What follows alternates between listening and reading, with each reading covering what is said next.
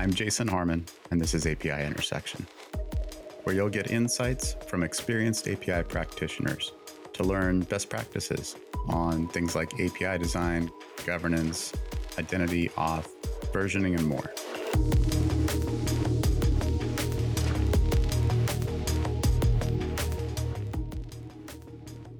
Welcome back to API Intersection. So I know lately all the time I'm like, hey, let's do something a little different today. But I'm just going to say this is a thread we're on and I'm loving it, which is kind of API as a product and people who work in the product field around, how do you manage APIs as a product?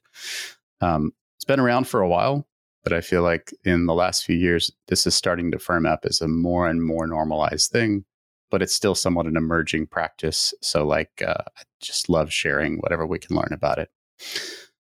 Joining me as usual lately, Anna Doherty. Thanks again for joining, Anna. Thanks for having me. And our guest today is Olivia Califano, who is currently at Procore, but has done all kinds of interesting things outside of that. Olivia, tell us a little bit about yourself.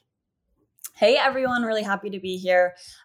So my name is Olivia Califano. I'm currently a senior product manager at Procore, which is a construction management software company. So we really try to connect all the stakeholders in a construction project, from your owners to your general contractors to even your specialty contractors, to allow them to collaborate and stay connected in one platform.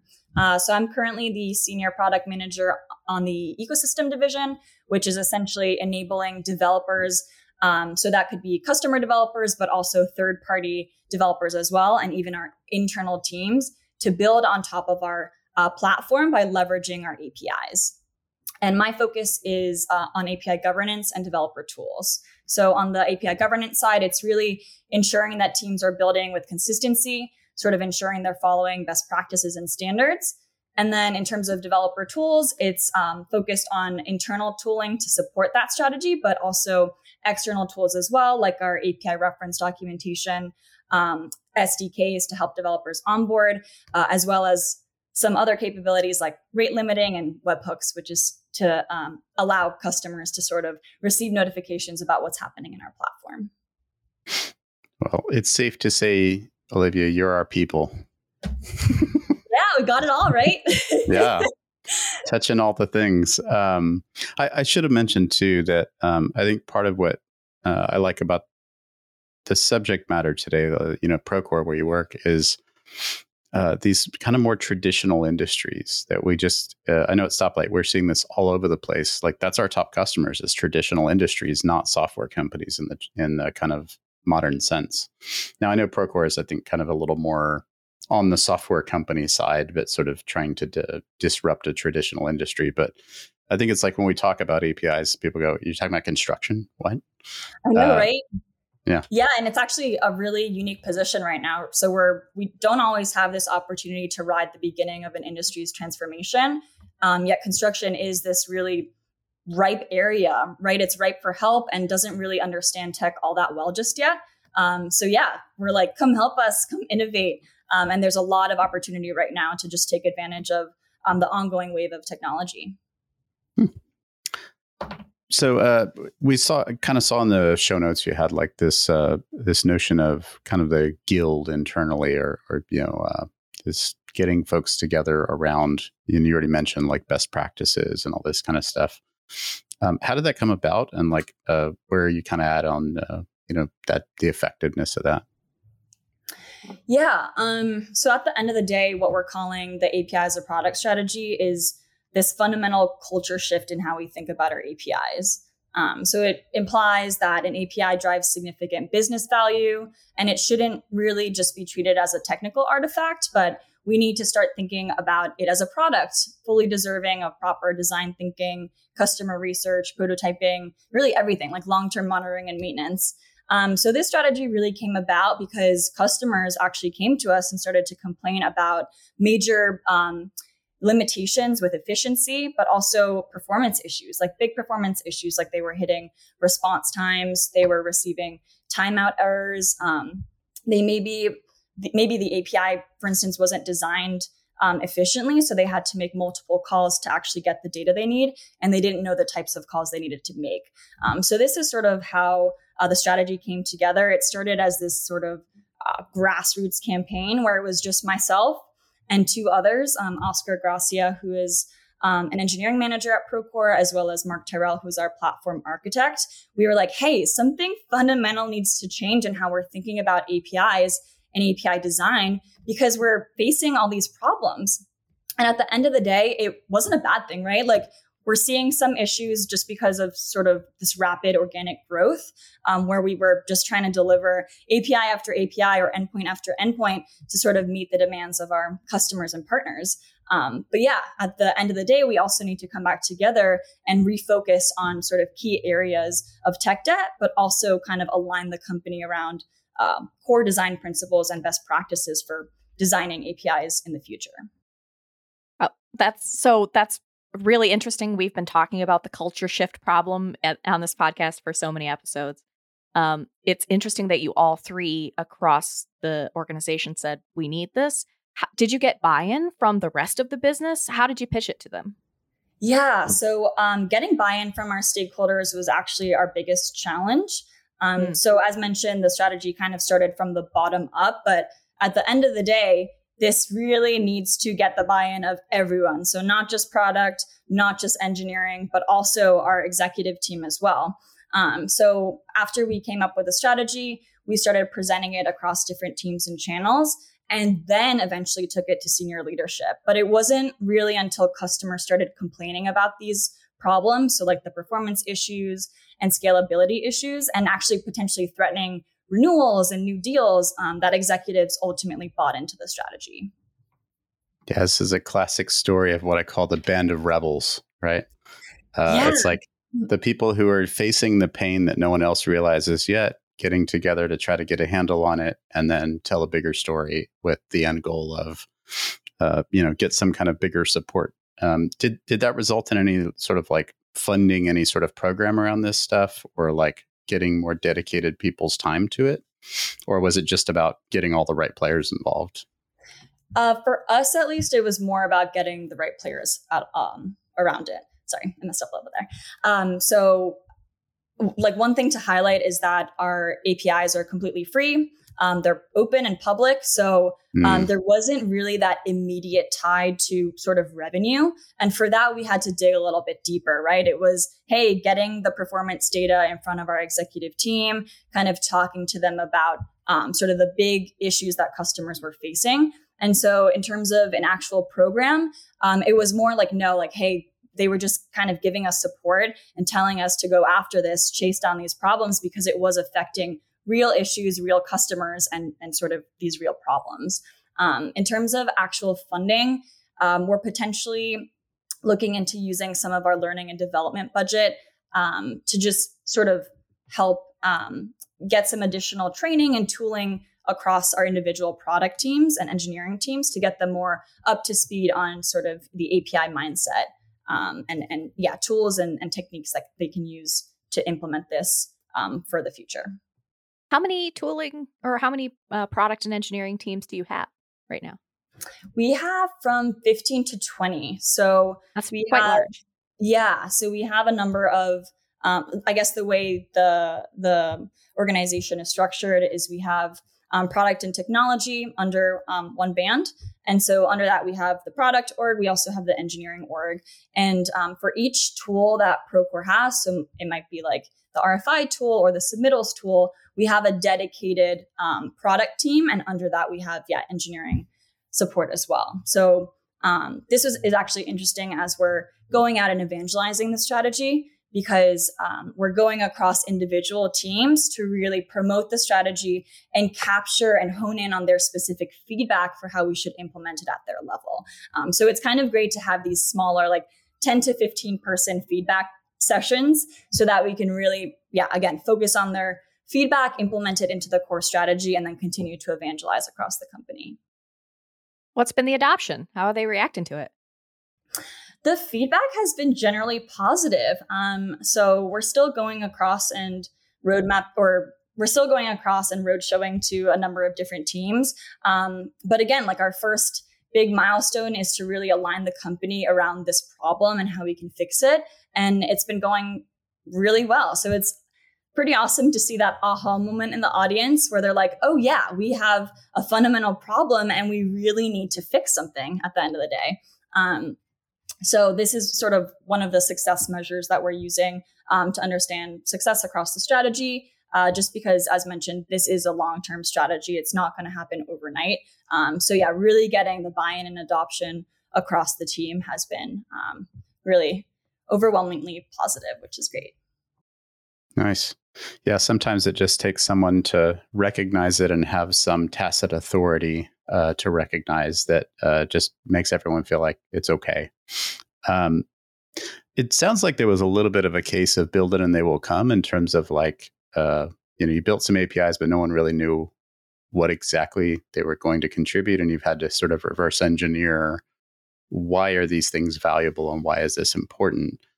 Like, what are some of the highlights of what you came away with on those sort of success measures? So our strategy is broken up into two parts. So the first part is kind of going back and fixing the issues that have accumulated with our existing APIs. And for that, we've identified 5 key areas. And then that second part is starting to think about how we can design for the future, right? So aligning the company around those core principles and standards. But as it relates to the first part, those 5 key areas, we've been able to measure success across each one. So I can go into a few of the areas, but it's things like accuracy, right? So ensuring that your API documentation matches your API implementation, and then performance as well, right? So ensuring that customers aren't hitting high response times or hitting timeouts, and just making sure that we have a pulse check on performance issues across the API space. So for both of those categories, we are measuring success across each one. And those 2 are actually the focus for 2022. We can't really tackle all at once. So the other 3, which relate to consistency across our API space, as well as efficiency and coverage, are going to come in 2023.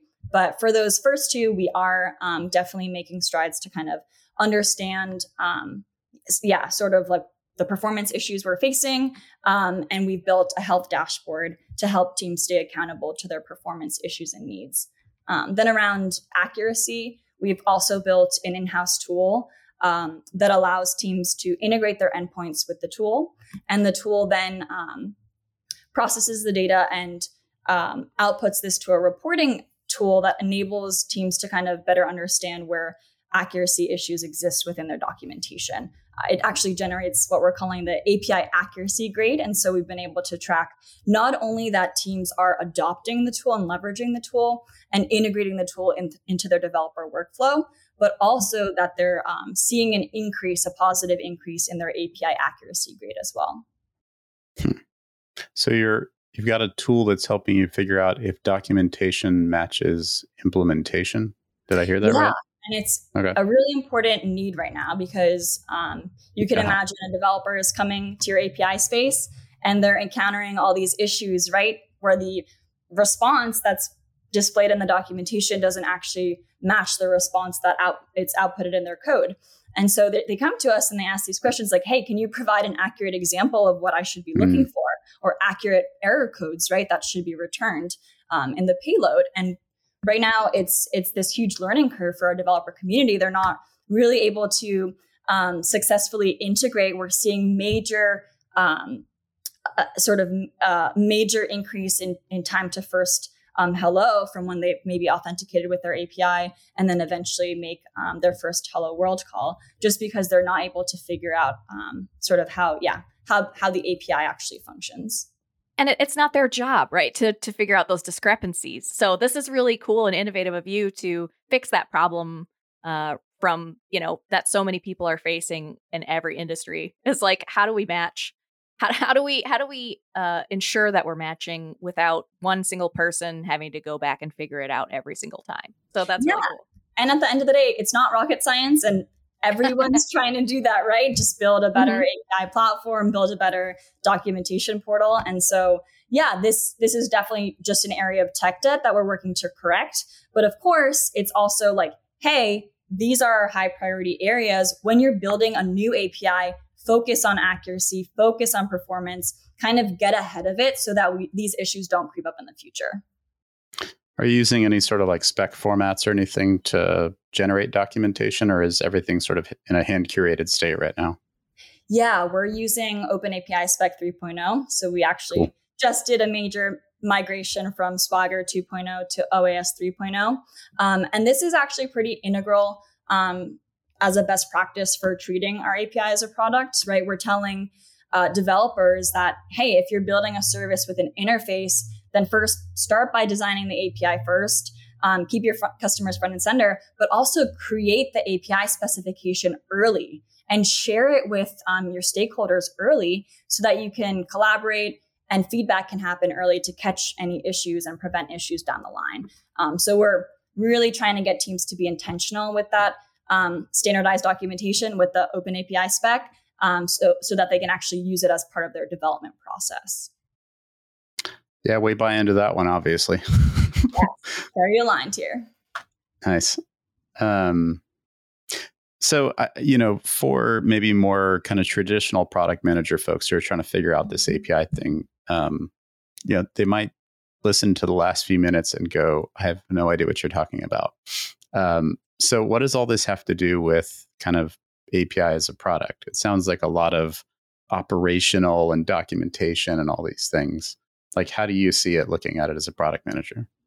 Yeah, well, product managers are fundamental to the success of this strategy. So I think I'll first start by providing some background into who our customers are, and that can help elucidate like why we need product to be fully bought in. But essentially, we have three primary customers. So we have the actual customer, right, who's buying the Procore technology, who's in the app. And they're potentially creating custom integrations by leveraging our API to just complement their day-to-day workflow.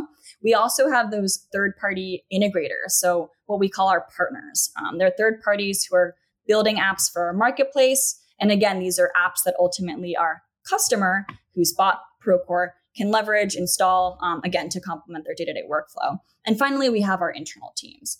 So I think where product really fits in is we're so hyper-focused on that first bucket, that first audience, which is the Procore customer. And we're not necessarily considering those broader use cases of our partners as well as our internal development teams. So even our mobile team will often come to me and say, hey, I think Procore is building a lot of APIs just for the web implementation. Like this just is not working for the mobile teams. So it's really important that product managers start to understand the real customers, the real use cases and user scenarios of who's going to be using the API, and just make sure that they're documenting those use cases for each audience bucket. I think that's really where product managers can play a critical role in the success of API as a product. Making it less about specific delivery and more about strategy with a wider vision. Yes. And starting early, right? So if they're creating, a product brief or some sort of opportunity assessment, it's clearly outlining those use cases and then going out and actively doing that customer research with each of those audience types to fully understand how they're going to be using the API, right? So as mentioned, one of the areas was efficiency. It might be a partner now has to make a series of calls to get the data that they need instead of just one API call. It's probably because we didn't do enough discovery around how they were actually going to use the data or use the API and sort of what data they actually needed from a specific endpoint. Yeah, it's interesting how like the default state we've been trained into over the last 20 years is build a web page. Right. Like you have a screenshot in, whatever your favorite design tool is, you got some wireframe, and then everything else is an implementation detail. And we had kind of the mobile first wave that I felt like came and then kind of died off a little bit in the sense that some places just went, oh, that's hard. We don't have enough mobile adoption. It doesn't matter that much. But from an API perspective, taking that mobile first view is a super strong forcing function to make you think about the underlying API has to serve more than one thing, not just the web page, right? So super powerful in keeping like the right capability oriented perspective. I love that. Yeah, definitely. So my understanding of Procore in some sense is that there's sort of this marketplace of value exchange between your buyers, kind of the customers who are looking for these different sort of suppliers in doing their construction work. So to some extent, there's a marketplace going on here between the supply of your providers and your customers looking to buy things. Like, how does that whole sort of marketplace thinking maybe fit into how you're looking at APIs in your strategy? Yeah, there's definitely a lot of business value around the marketplace strategy. We actually have a dedicated PM who solely works on marketplace. And a lot of our strategy is around sort of diversifying the types of partners that are building on our platform. So we want to focus on all the different stakeholders, as mentioned, who are collaborating in a construction project. So not just focused on partners who are building apps for the general contractor, but also starting to diversify and think about partners who are potentially building for the owners or specialty contractors even. So there's a lot of thought into like, hey, that outreach kind of going out, making sure that our APIs are able to support those different audience types, but also, making sure that we have this diverse partner audience that's coming and building with us. Nice. Yeah, it's interesting how often we see this intersection of like API platform build outs that it just naturally lends itself to the folks that are integrating tend to be supply, and the folks that are using the integration in a more push button way tend to be kind of your consumption side. But it's weird when sometimes we'll like talk to say stoplight customers or just other folks around, and you go like, what are you doing about, is there any marketplace thing here? And sometimes it's kind of this, no. And then you go, well, but isn't this supply and isn't this here? Oh, gosh, I guess we are. And so, I feel like it's a thing that if people aren't mindful of, that you have potentially two different strategies running into each other, right? One that's sort of architectural or integration focused, and one that's how to grow a marketplace. And those two things have to fit together. So it's cool to hear that you guys are doing a bit of both. So, it's interesting to see that you guys are somewhere along the journey here. And I love and really appreciate your transparency and kind of going, we kind of have some problems here that we're having to tackle, right? That's the reality a lot of times of building out a platform. If you kind of had to turn the clock back and you could go back and make some of these earlier choices that would have prevented some of this pain, or kind of the right way to set it up from the start, how would you approach that? How would you do it if you got to start over again? Yeah, this kind of ties back to just the biggest challenge, which was ultimately getting executive and stakeholder buy-in. So really, if I had to do it again, I would present that performance data much earlier to our executives, kind of showing like, hey, these customers are getting these long response times, they're not able to scale, and really find that tie to revenue a little bit earlier on. I'd also maybe turn it back on them a little bit. So kind of understand, hey, like, where do you want to go as it relates to scale?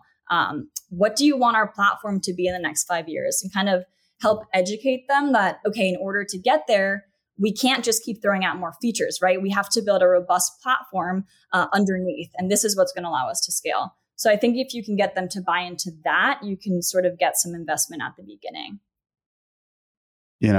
It's interesting how often that sort of, we ask this question a lot, right? How often it's like, oh, well, it would have been better about being more consistent up front. But I really appreciate that product folks get that it's, have the business strategy aligned with the API strategy, right? That is the more fundamental sort of primitive thing, that if that's not right, you could have beautiful consistency and amazing performance. But if you're not actually building in the right direction, you're not growing the business. That's how you get defunded. So yeah, I love that perspective.